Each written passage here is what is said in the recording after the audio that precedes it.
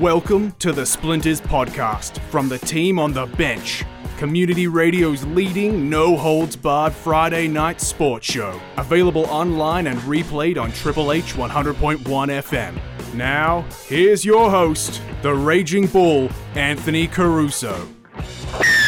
Good evening and welcome to Splinters, the Bench podcast on Triple H 100.1 FM, streaming on the web at www.triplehfm.com.au and available for download at podcast.com, Apple stores, Spotify, and now YouTube Music. Yes, for those not so technically minded, Google Play is being wound up and rolled into YouTube Music. So there's our PSA for the episode. So if you're an Android user, make sure you check this out in the not too distant future on YouTube Music.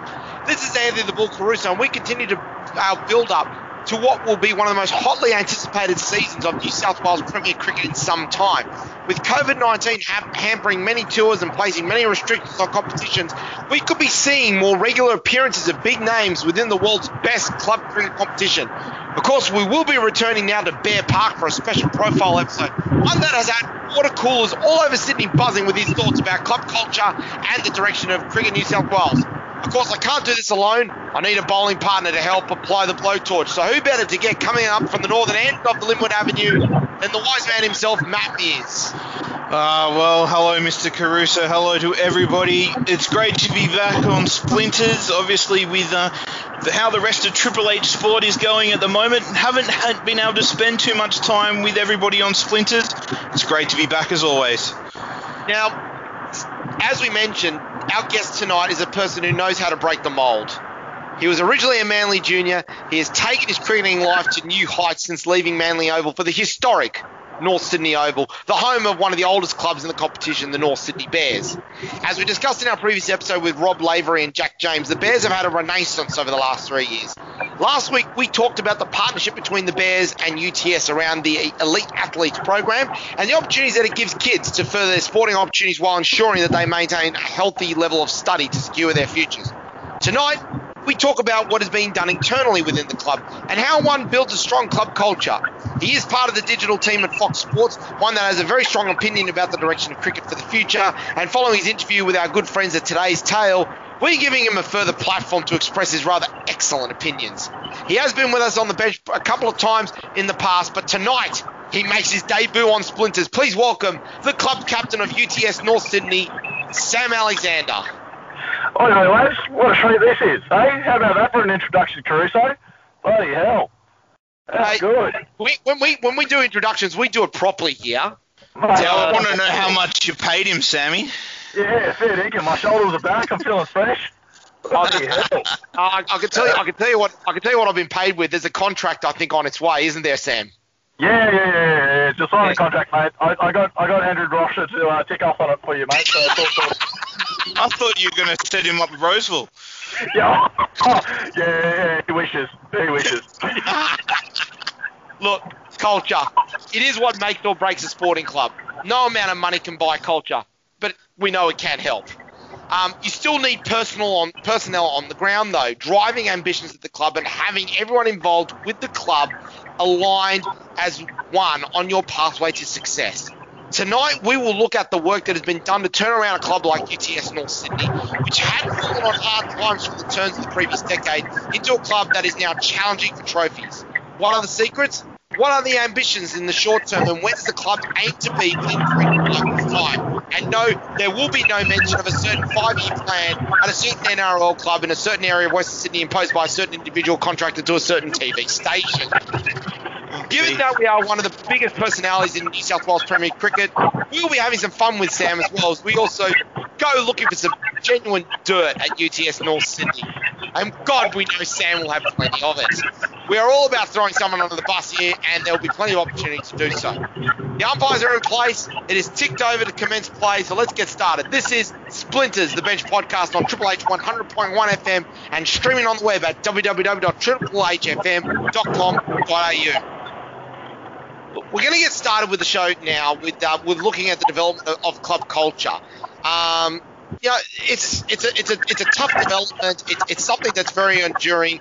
So we're going to dig into our guest's mind. So Matt, I think you've got the first question there.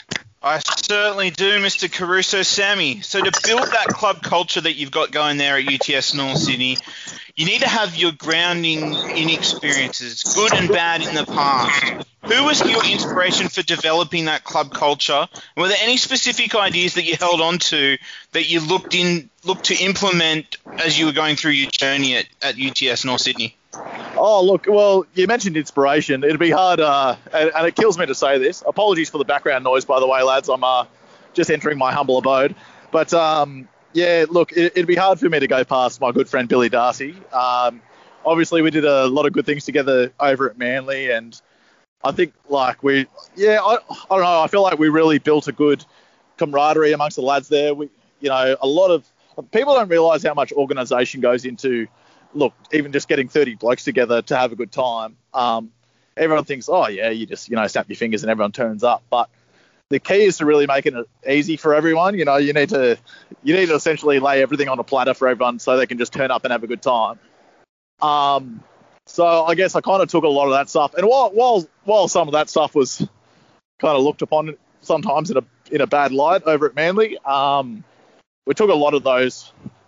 I guess I took a lot of those principles and things like that over to North Sydney, where it felt to me like they were crying out for someone to just take charge and just put some things in place, to get that, I don't know. I feel like the term culture is thrown around so much it's probably overused, but North Sydney were probably crying out for someone to come in, get everyone together and really, just drive that camaraderie, drive that team spirit to, get people down supporting PGs, supporting first grade.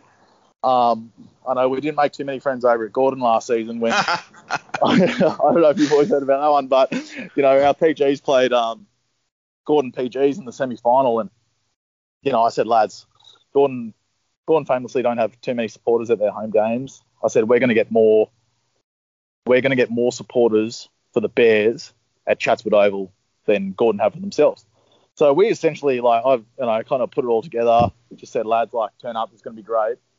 And yeah, we essentially took over their home ground, and the boys are there was essentially an extra fielder on the ground. So it's just kind of building that stuff, putting it together, and just making it a really fun place to play. I guess that's the main point of the whole thing. Now sorry, Caruso, but yeah, I was just going to say, to be able to do that something is really impressive. I know myself and Caruso, we have our roles within cricket off the field, and half the time it's just to get a player to turn up to a game, he thinks he's doing you the biggest favour in the world just for playing. And it's well, that's what we're here for. That's supposed to be the fun part. It's everything else that you should feel like that you should need to do. So, mate, I can just give you all the props in the world that if you can get those sort of people come along, and if you can provide that atmosphere where people want to be involved and do those extras that's just beyond turning up and playing, mate. As I said, once you can get into that, that's what builds as a club. So, mate, maybe I'll have to start if I can piggyback onto this Caruso Bears contract as well. Oh yeah, that'd be ideal because look, the whole essentially the whole thing is about making everyone realise, not to sound corny and everything like that, but you're part of. I hate myself for saying it. You're part of a family, so you all turn up. Essentially, when you join a club, you've now got 60 new mates, and there's there's no better feeling than just getting everyone together and doing something together as a team and getting behind your own club. And I think the sooner people realise that and accept it and get around it, you don't realise how much fun you can have. And we're doing that massively now, and it's just going from strength to strength. We've had so many great guys come over from UTS.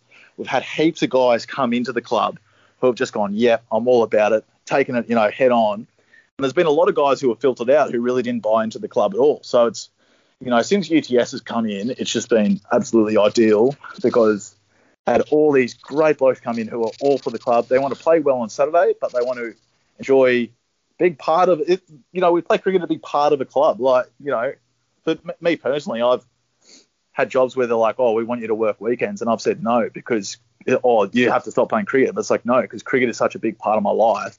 And it's the 60 blokes, all the staff, all these relationships that you build. You take that away, there's a huge hole in your life. So, when you can make people realise that and want to get around something, it's just, there's no better feeling. And that's been the best part about UTS, especially coming in. As I said, there's guys who are filtered out who just really didn't care about anything else other than, as you said, Mearsy, they turn up on a Saturday and they think that's all they have to do. It's like, no.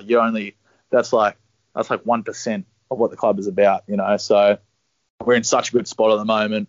The best part as well, like, you know, we don't take ourselves too seriously either. It's just a really good place to be a part of. You know, everyone on the committee they get it. They know how to run a club. They understand it, and they know what we're trying to achieve. But they're also, you know, they also get what it's like to be a 20-year-old something who's part of a club, who's excited and wants to have fun, enjoy themselves. You know, maybe carry on a little bit and, you know, step on a few toes. But they get that, and you know, that was probably one of the things that started to diminish, you know, previous places I've been, because it's almost like some people or some clubs or things like that seem to take themselves too seriously, and it's like there seems to be this thing going through amateur cricket at the moment where guys have got this perception of themselves as though they're a professional cricketer. They kind of, you know, do you get You're talking to Caruso here, you remember? Yeah, I know, but it's like it blows. It's one of my many gripes is that, like, it's like you guys need to understand that this is amateur cricket, and you know, you're walking around, you got this aura about you.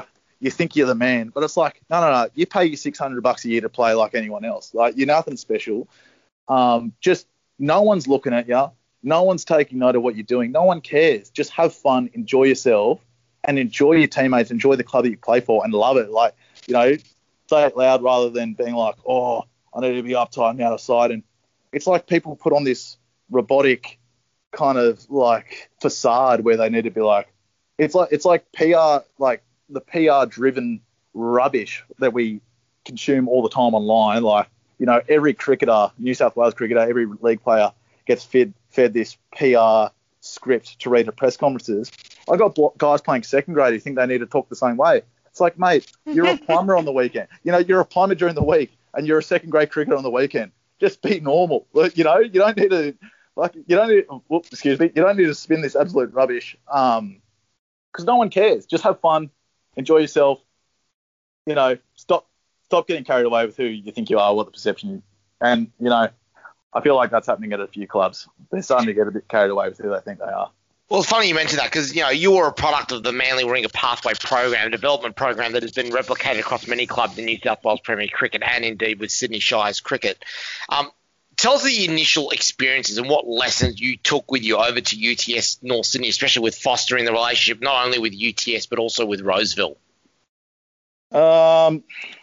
Look, playing at Warringah, I certainly matured a lot in the couple of years that I spent there. You know, looking back, I can certainly, there were certainly a few things that opened up my eyes. Look, Warringah was a really great place of everyone, which I didn't realise at the time. I probably took it for granted at the time that everyone got back to the club after a game. You know, I was only 16. And I couldn't wait to get back to the clubhouse and, you know, they'd do the man of the match speeches and, you know, if you're 16, they make you scull a can of Coke in front of everyone. And I just loved it. I remember thinking this is the best thing ever. And, you know, my brother used to blow up because he used to have to drive me home to Avalon. And he'd be like, mate, I'm in the car park. And I'm like, just another half an hour, mate. And he's blowing up. But I loved it. I think Warringah really showed me what a good culture was about. And then, yeah, that fed into Manly as well. You know, we had such a good time. I mentioned Billy before. You know, I remember the first few years I was pretty quiet there, but like we always had a good time. I was just still kind of finding my feet. And then from about 2014, 2016, Billy and I were just like leading the way, just making every social event great, trying to get as many people involved as possible.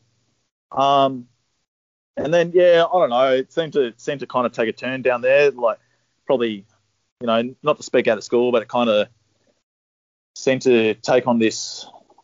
It started to go down that path of what I was mentioning before, where me personally, it felt like no matter what I did, if anything went wrong, it was all my fault. You know, and people have their opinions about that, but that's just mine. So I feel like in terms of in culture-wise, it started to die off a little bit because it just felt like you could never, you know, you hear all these stories about what certain people did in the 80s and things like that, you know, which was a lot worse than what we would do.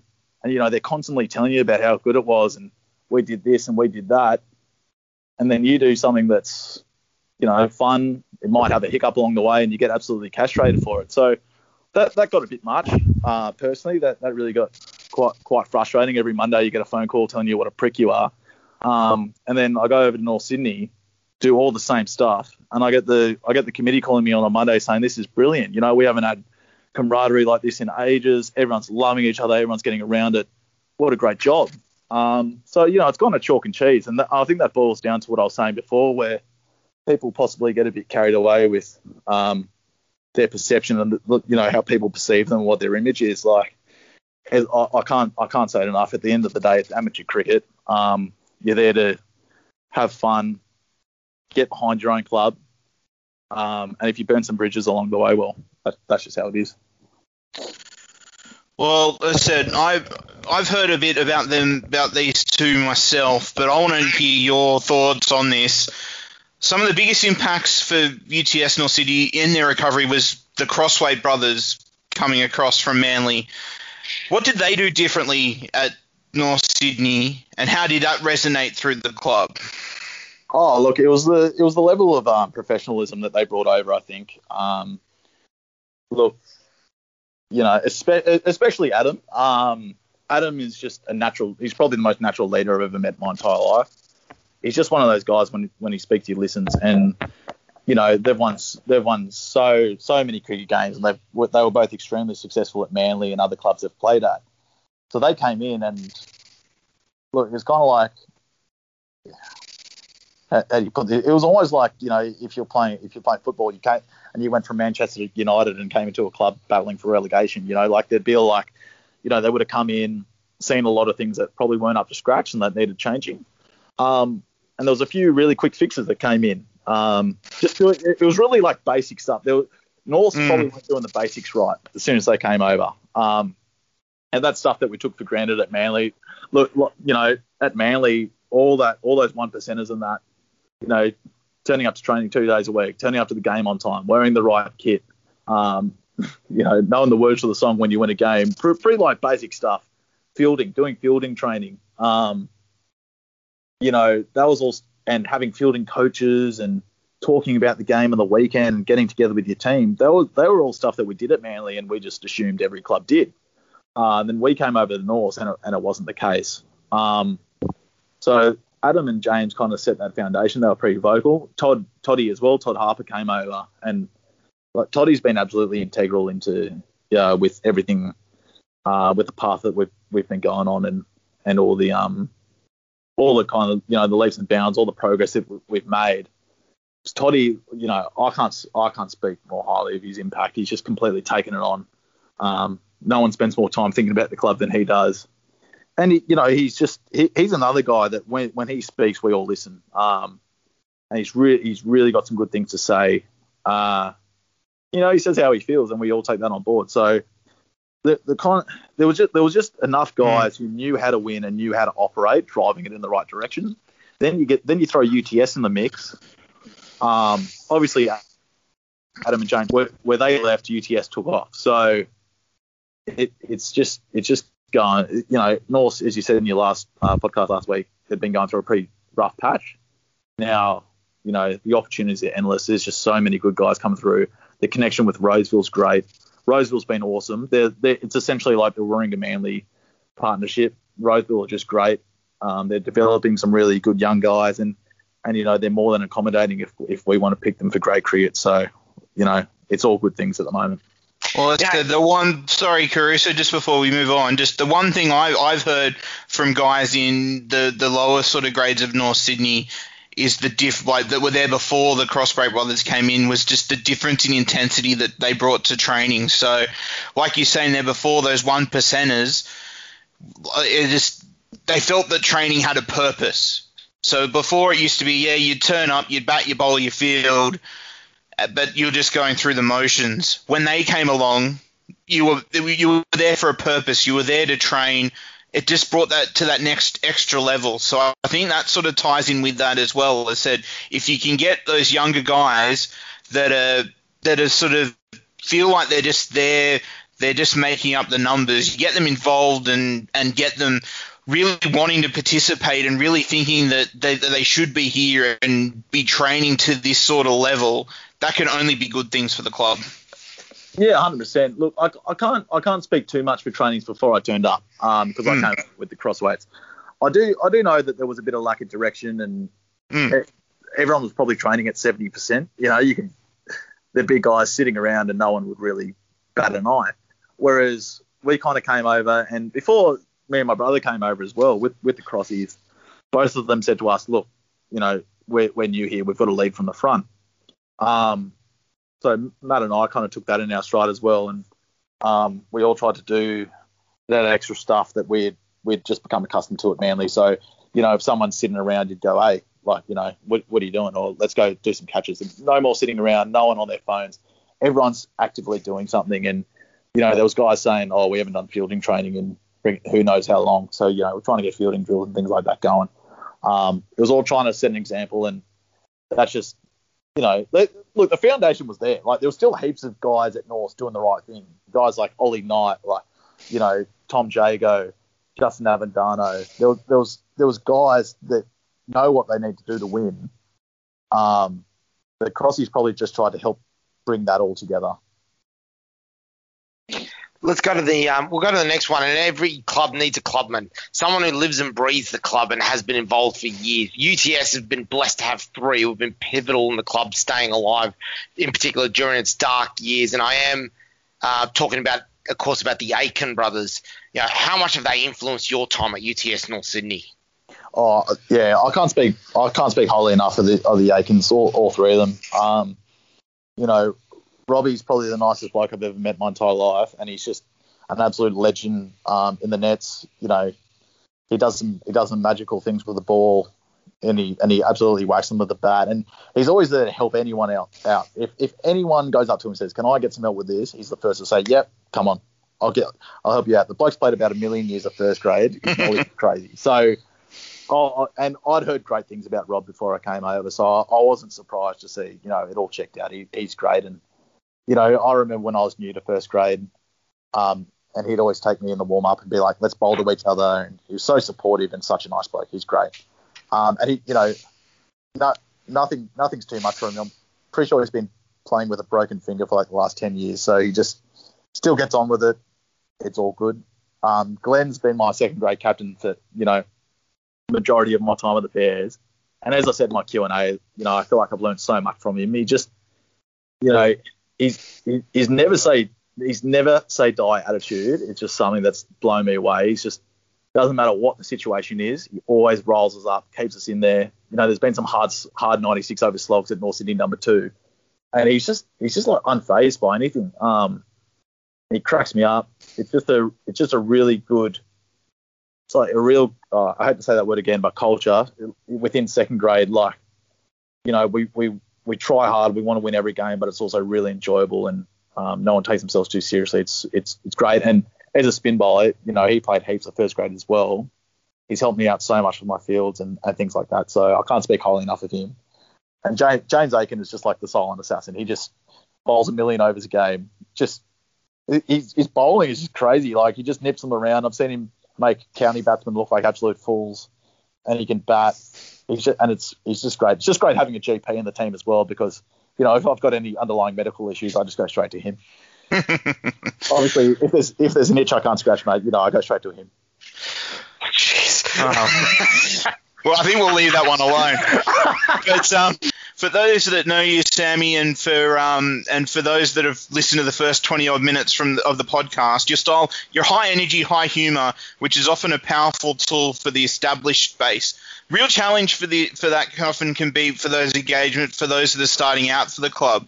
You're talking about how some of those older guys were with you when you were just coming across to UTS. How's it been a learning curve now that you're sort of stepping up into that type of leadership role and adjusting that sort of happy-go-lucky, high-energy, high humour into being able to sort of mentor the guys that are just starting out? Yeah, look, this is my second year of being club captain. In my first year, which was last year, I probably actually struggled a little bit because my natural kind of I don't know, my natural way of life is just to band people up like nonstop. So I was probably taking the piss out of some of the new guys and the young guys a bit too much. Like I'd always go up and be like, "Hey, I'm Sam, club captain. It's great to have you on board." Yada yada. But I have been known to carry on a bit too much. I'm the first to admit that. So it really helped having two guys with me. My other club captain, Cameron Yu, was just he's like the yin to my yang. He's much more calmer, unassuming. So he'd kind of balance us out a little bit. And a guy called Ben Bryant, who's actually gone over to Manly this year.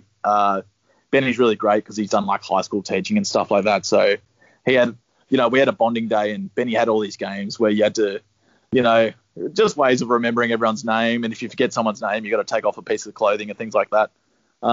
Safe to say I was nude within 15 minutes. Tough to say. But thankful I wasn't playing that game. No one will want to see that. Oh, go on, mate. Go on. We all want to see it. Oh. No, you don't. No, you don't. But someone get Roxy on the phone, mate. I want to know what it looks like. Dad bod to the extreme, probably. Mate, dad bods are in, brother. Dad bods are in.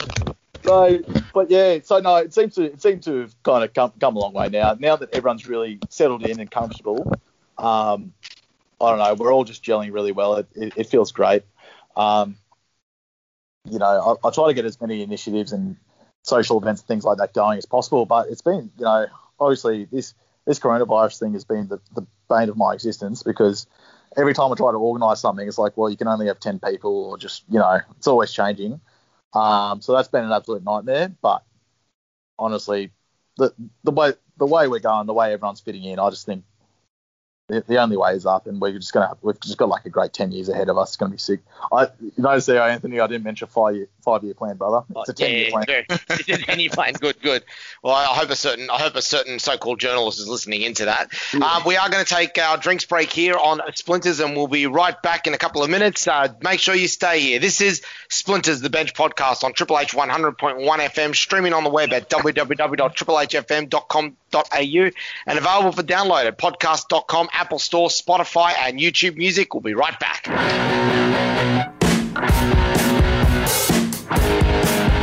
And welcome back to Splinters, the Bench podcast on Triple H 100.1 FM, streaming on the web at www.triplehfm.com.au, and available for download at podcast.com, Apple Store, Spotify, and YouTube Music. We are joined here by our special guest, Sam Alexander, the club captain of UTS North Sydney District Cricket Club, and talking about his experience. We've been going through a little bit in terms of the club culture within UTS North Sydney, how much that's developed over the last couple of years. One last question before we move on to your experience with the fallout from today's tale. I wanted to ask you, now that club culture and identity has been identified, how are you working with the committee and players to make it sustainable and also ensure that you personally don't burn yourself out?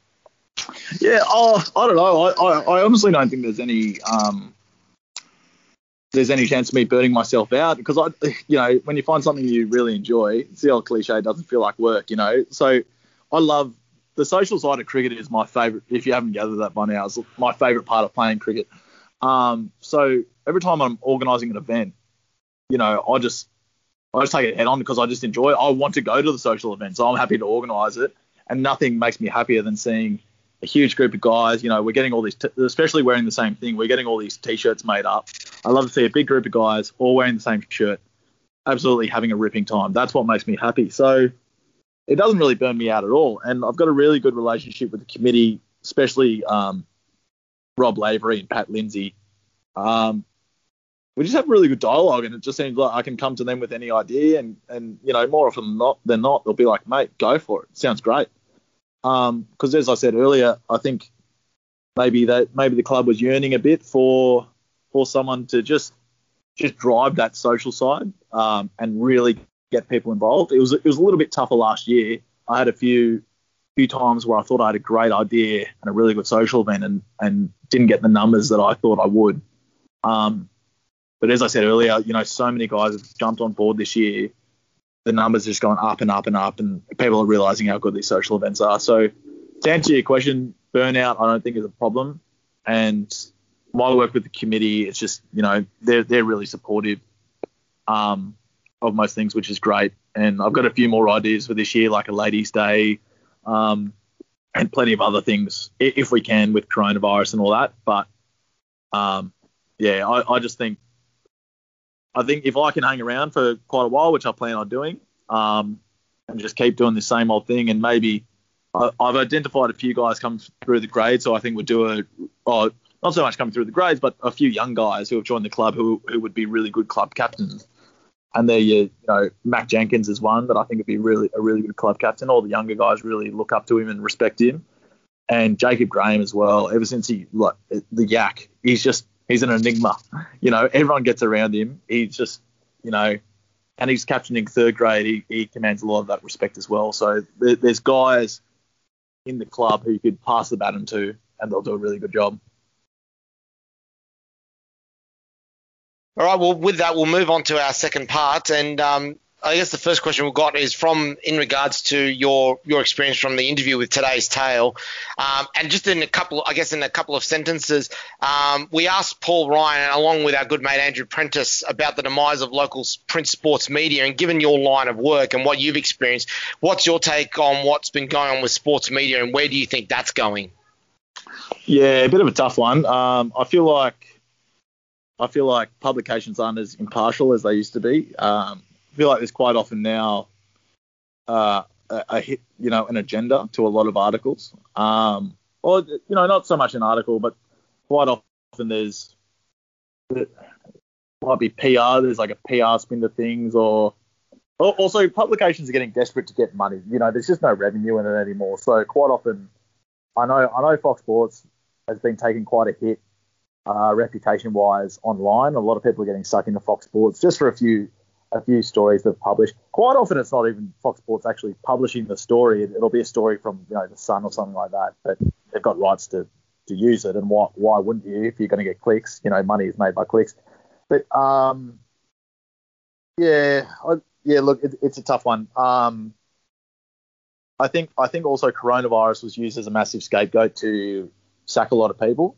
I think a lot of publications are looking at cutting staff and cutting cost, and then coronavirus comes along and they go, oh, perfect. We've lost all this revenue. We've got to sack 60% of our staff, where that might not have been the case. Like me personally, I lost work for about 3 months, and now I'm back only a few days a week.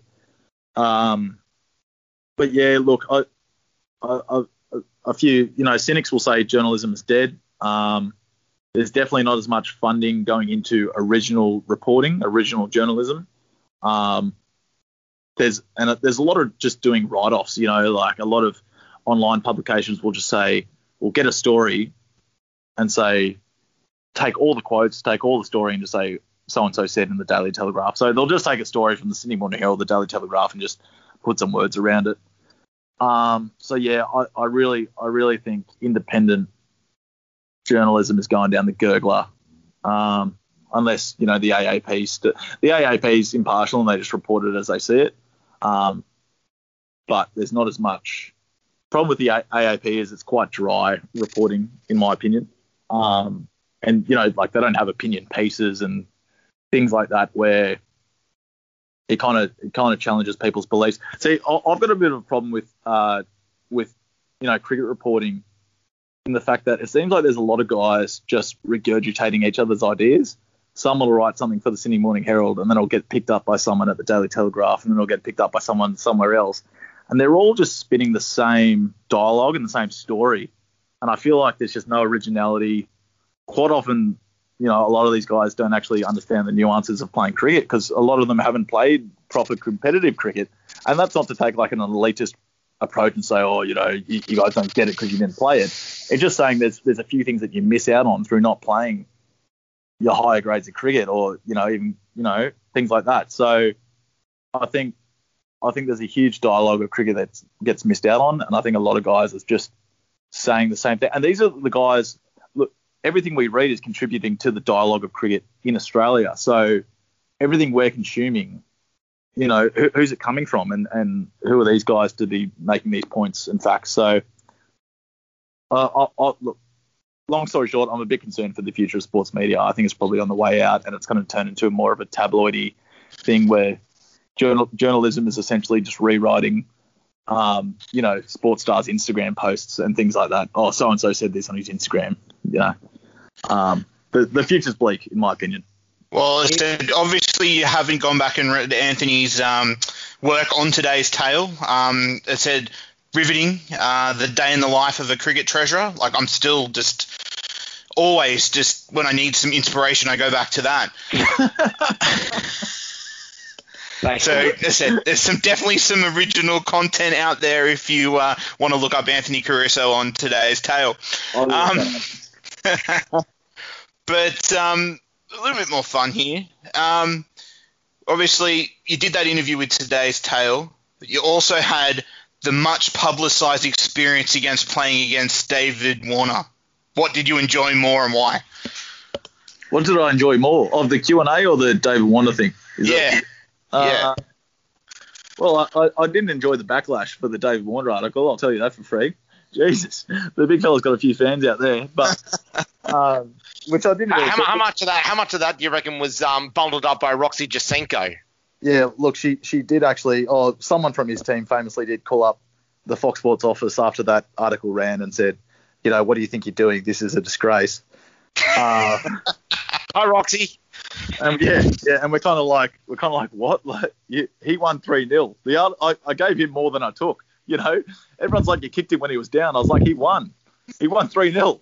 So I didn't really get it. But so Fox Sports had to write an article about what a good bloke he is after that to make up for it, which is quite simply embarrassing. But regardless, I definitely really enjoyed the Q&A. The Q&A was good fun. I tried to put a bit of a light spin on it rather than, I don't think anyone would be too interested in my amateur cricket career. But no, I don't know. It was interesting going up against, like, obviously I really didn't have much to do with David Warner. I don't even know how I got an article out of it, but I managed to put a few words together and it went up. And just some people just took it to heart. Like, I just couldn't believe how rattled some people got by like my little first person opinion. And this is what boils down to what I was saying before. Some people just take themselves way too seriously. Like, it was just a first person account of a first grade rookie coming up against an international cricketer. It was written with tongue in cheek, and some people just get. It's funny how riled up people get. Like, who cares what I think? I'm a nobody, and some people seem to get so upset by it. So it is actually quite funny. And I'm someone who doesn't really let anything get to me, but some people really let it get under their skin, and that showed. But anyway. Yeah. Following comments that you made with regards to blowing up cricket in New South Wales, and this is one that Matt Mears wanted me to bring in. I think it's a great question. Look, there are elements within that op-ed that you gave about what needs to be done with cricket in New South Wales that we couldn't agree with more, especially with the way that they're sort of pushing kids ahead of players that are more established. And Mearsy, you picked this up on this absolutely brilliantly, I should point out, by the way. Oh, thank you.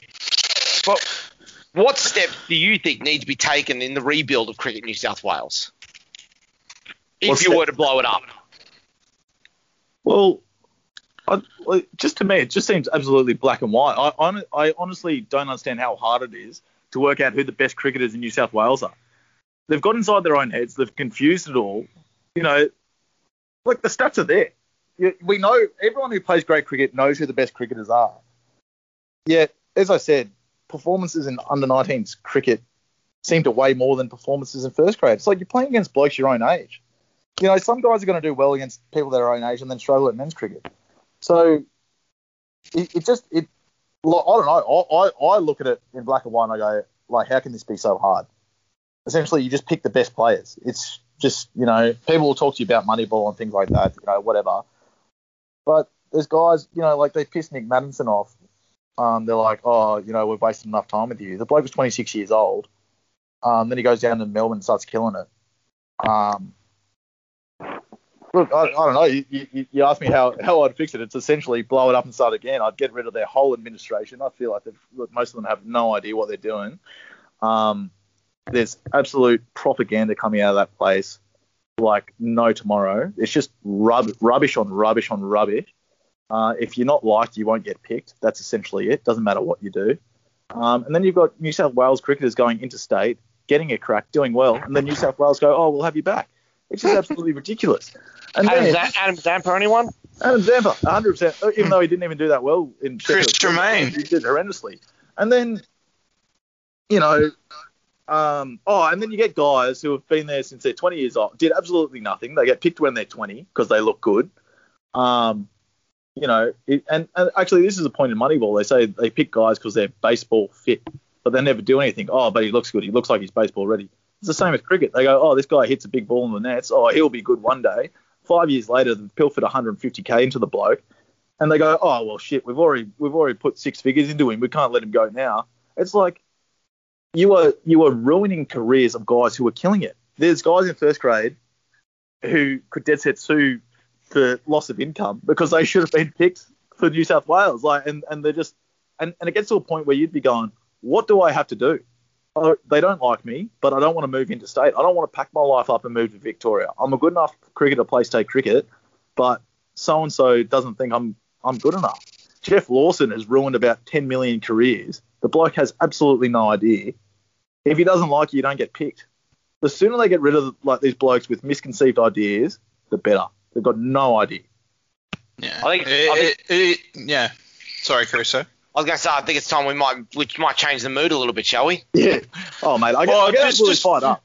But yeah. Well, as I said, I don't think we'll let you go anymore. We want you to keep your first grade spot there at North Sydney. But as I said, my experience in the little bit of experience that I have is that it's just one of those things that just seems, and I've had someone inside Cricket New South Wales tell me this on the down low, is that it seems to be more about we've got 2 BBL teams to fill rather than 1 Sheffield Shield side to fill. And that's all the focus is on finding that next big T20 star, and you've got to find them at that 13, 14, 15, 16-year-old age. If you're not found by then you're done.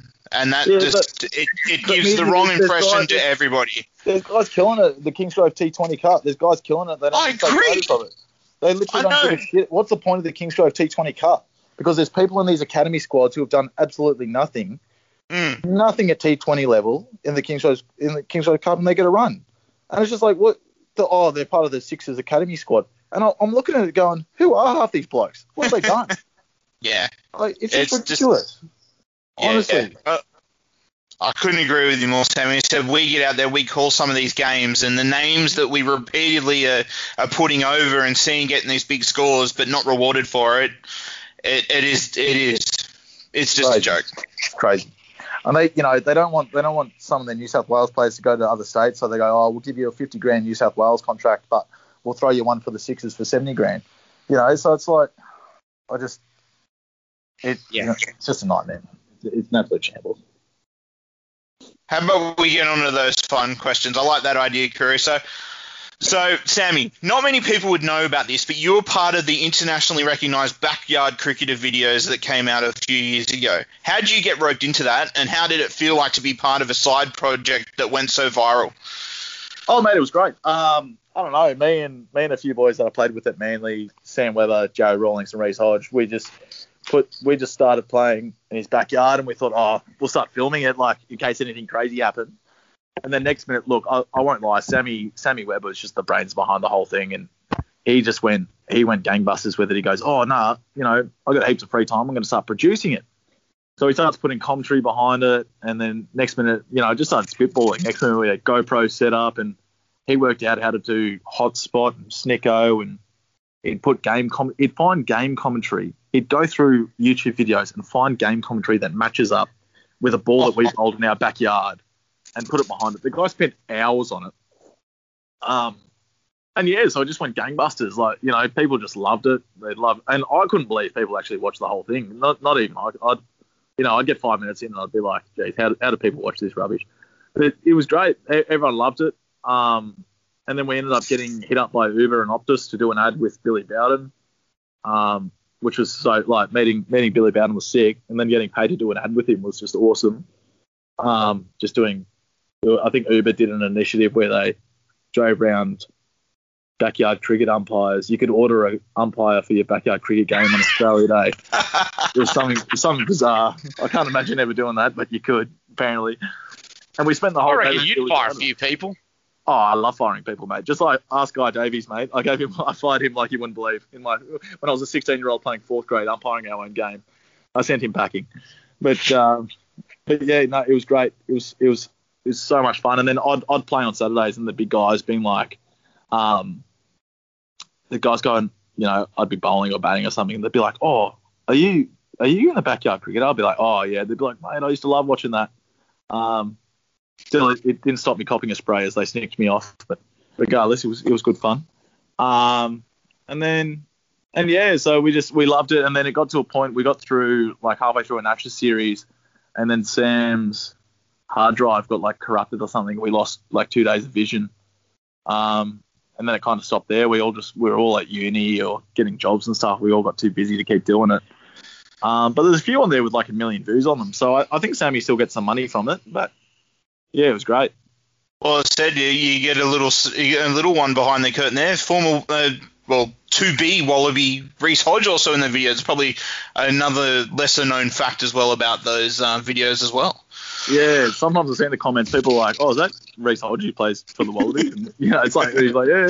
So we get into him about that. There's a few comments on there where I famously let my competitive side get the best of me, and there's a few comments saying that I look like I'm the guy in PE who tries too hard, which is tough to see. Recently, I'm used to copping sprays in the comments, so I've developed a bit of a thick skin these days. Recently, you've branched out to play a bit of a comedic support role with your good mate Billy Darcy. Now, funnily enough, a lot of people don't actually know this. He actually has a cricket record, and we'll get to that in a moment. But what's it like trying to play the straight man to the person who could be considered the next Rodney Roode? Yeah. I don't know. Well, yeah, it took a few takes to try and keep a straight face, because if you saw the outtakes, I'm pissing myself at most of them. So we had to rehearse each joke about 6 times over. But some of you may not know this, but Billy and I both famously got laid off from our jobs at the same time due to coronavirus. So we were both sitting around the house like a couple of dead shits, and we're like, what are we doing? We're just absolutely pilfering ScoMo's dollar with not much to do. So you realise there's pictures of ScoMo all over Caruso's house. Tread lightly. Oh, yeah. Oi, Caruso, tell ScoMo I'm loving that 700 a week, brother. Tell him I'm enjoying it, mate. I'll let him know. I'm going to go back to work, mate. I love this. This is a treat. This is now, of course, we can't go without giving Billy Darcy another spray here, because as we mentioned before, he does hold a cricket record. He holds the record in Shires for the highest first grade stand, I think, in any grade. And it was, I am not kidding, and it was a stand, I kid you not, of 314 with a good mate of ours, the tree himself, Daniel Plant. You're kidding. I didn't know that. He does. Darcy scored 148 of them against Mounties. Well, I'm surprised he doesn't remind us about that. He never talks about that at all. Normally he just talks about how average he is in fourth grade these days. Yeah, well, I think it may have been because about three of the people playing that Mounties team were probably about 12 years old, but Oh, right. Yeah, that'd be right. But still, you still got to score them and get dropped about 4 times on the way as well. Oh, I'll have to ask him about that tonight. Yeah, you might have to. Yeah, good on him. Oh, well. The last one, Mizzy. Well, you said that some of your hobbies in the Q&A involve aggressive banter and making enemies for life. Well, welcome to Splinters. Has there been a moment on or off the field where it has come to life, and how did you actually manage to survive at the end of the fallout of it? Oh, Mizzy, how much time have you got, mate? Mate, we got plenty of time. We can go in overtime. Mate, I don't know where to begin. What example to begin with? We'll just say that we're still happy that you're here, but yeah. Mate, I'm essentially public enemy number 1 down at Manly Wharf Bar. Jeez, I don't think I can show my face there ever again. But, I don't know. I just need to get under people's skin, to be honest, because I don't think anyone speaks their mind anymore these days. So it seems like every time I say something that's considered not PR, or it's like everyone's just scared of hearing the truth. So as soon as I say something that's on my mind or how I feel, everyone seems to lose their mind about it. It's like you can't do anything that you want these days, or anything that you think is right. How have the return matches for you against Manly been? Have there been any sort of stories that have come out of it? Oh, yeah. So the first one that I played at the first return match was a T20 at Manly Oval. It was a Sunday. It was my first year at the Bears, first year that I went over the Bears. I got picked on the first grade T20 playing at Manly Oval, and I'd actually gone to the Manly 140-year dinner the night before. Oh. And, you know, everyone's... Oh, actually, it'd been a shambolic 3 days for the big fella because on the Friday, I went for a net with Ryan Farrell, and he blasted the ball back at me, hit me back in the head, gave me a concussion. I was absolutely written off. Didn't even know what day of the week it was. Then the GP that I mentioned in our North team on the Saturday was like, mate, do not take the field. We've got 96 overs against Gordon at Chatswood Oval, and it's 40 degrees. Do not take the field. And everyone was like, mate, don't be a soft cock, take the field. So I ended up playing and bowling 12 of the worst overs of my entire life. And then that night I had to go to this 140-year dinner. And I don't know, I was just on the waters all night. And, you know, I was just so, like, I'd already spent $140 on the dinner, so I was like, I'm just going to go. And I just had all these, you know, people coming up to me being like, oh, mate, tomorrow we're going to get into you. I was like, yeah, you know, whatever. And I'd just written my Warner article at the time, so a few of the big dogs were being a bit sheepish around me for whatever reason. Seem to think they're comrades of Warner or protectors of Warner or some rubbish. But anyway, so I turn up to the game the next day, end up playing, and I'll never forget this. So I'm running into bowl, and I'm bowling to Chris Green. He blocks the first one, fair enough. Second one, I sent it down. He hits me on the Sydney Road. I'm pretty sure they picked the ball up at Wharf, but it went that far. So, and while they're looking for the ball, Greeny comes down and he goes, I thought he was saying bowling baby. I thought he was calling me baby. I was like, oh, what a treat. You know, I'm looking pretty good. But he was saying bowling. He's a good-looking man, Chris Green. Yeah, I know. I thought, I feel like some of the young women from Manly. And he goes, but he was saying bowling Davey. And I was like, what? And so he's like, bowling Davey. And I was like, okay. Like, absolutely no idea what he's talking about. So he takes a single, comes up the other end, and he goes, that was a shit article, mate. I go, all right, brother, thanks for the read. You know, jog on. And then he goes, you breached the inner sanctum, mate. You breached the inner sanctum. What happens on the field stays on the field, mate. I'm like, Jesus Christ, mate, are you that rattled? Fair dinkum. Give it a rest. So I'm running into bowl, and as I'm about to bowl it, he like whispers, shit article, like you're a shit writer or something like that. So I pull out a bowling, and my captain at the time, Tom Jago, goes, like, Greeny, just shut up, mate. And Greeny just starts losing his mind. He's like, mate, that was the worst article I've ever read, mate. Mate, you don't know who you're talking about, mate. I was like, Jesus Christ, Greeny, are you and Davey best mates or something? Like, mate, good to see you're not rattled, brother. Fucking hell. Anyway, so I run in the bowl. Jay Lennon takes a single, bowl into Greeny again. He snicks it. I'm just thinking, don't say anything, Sam. Just don't say anything. You'll get him out. And I'm going to give him an absolute send-off. So I snick him off. James Crossway drops the catch behind the stumps. Oh. Greeny starts giving it to me, and I'm like, oh, well, you know, fair enough. There's only so much you can do. I proceed to get hit for another bomb by Jay Lenton, and I was swiftly taken out of the attack. And then they ended up winning, and I'll never forget, at the end of the game, I was like, oh, fair play, Greeny, go to shake his hand. He dodges my handshake. I go, well, that's tough to see. So at the end of the game, I remember seeing him at the lights. We were all going to walk by. I see him at the lights. I'm like, oh, mate, you're all good? You got your spray out? Are you happy now? He's like, oh, sorry, mate. Didn't see you there. So I was like, yeah, whatever, mate. So that was probably my first run in. And I thought, oh, well, that's going to set the precedent for the rest of my run-ins with Manly. And all the lads on the hill were like, I was like, oh, shit, I'm going to cop it from the hill here. The thing I've created is going to come back to haunt me. But they were like, oh, no, it turns out they were all like, oh, we're all going to be silent when he bowls. But then when I got hit for a bomb, they were all absolutely giving me arseholes, which was, look, fair play. I would have done exactly the same thing. And then, so I played them in second grade. Oh, I was meant to play them in first grade later that year, and then I broke my finger at training. One of Jason Crazier's short balls, mate. He still got it. I'll give you the hot tip. And then, yeah, so I played them the next year in second grade, and it was just really good. It was a delayed start because of rain, and I was just chatting out the front with all the boys. It felt like I hadn't even left. So it was really good. It seems like, I don't know, it might be a bit of a first grade thing where there might be a few bruised egos up there, but everyone from twos down seems to be pretty good. I don't think they really let anything like that get to them, the majority of the club's pretty sweet. I think there's just a few people who maybe take themselves a bit too seriously and get a bit too upset with what people think. So that's seemed to come across a bit. Well, with that, ladies and gentlemen, that is Stumps here on Splinters, and I've got to say, probably one of the more enjoyable episodes we have done here in some time. I want to thank our guest, Sam Alexander, for joining us. It's been an absolute pleasure to have you on. We look forward to having you again, and we probably look forward, Matt Mears and I, maybe to making a visit to North Sydney Oval for the Kingsgrove T20 Cup. Well, we'd love that, boys. We'd absolutely love that. Also, Anthony, we're looking for a 5th grade captain, mate. So if you're interested, we'd love to see you put your name forward, brother. Is that an official offer?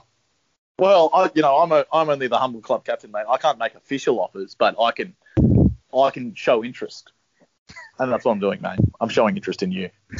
Mate, the king of Tunks Park, Anthony Caruso, I see it now. Oh, easy. Sing it loud, brother. As long as I'm opening the bowling at the other end, it's all good. Oh, Jesus. Right, we're going to have to talk about that one.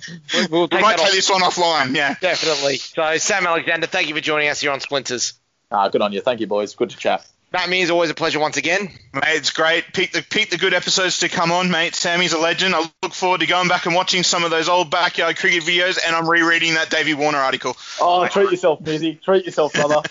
I love you that. Well, ladies and gentlemen, that is Splinters, the Bench podcast on Triple H 100.1 FM, streaming on the web at www.triplehfm.com.au and available for download at podcast.com, Apple Store, YouTube Music, and Moises Enriquez's favourite app, Spotify. This is Anthony the Bull Caruso. Once again, a run hard or run home. Good night.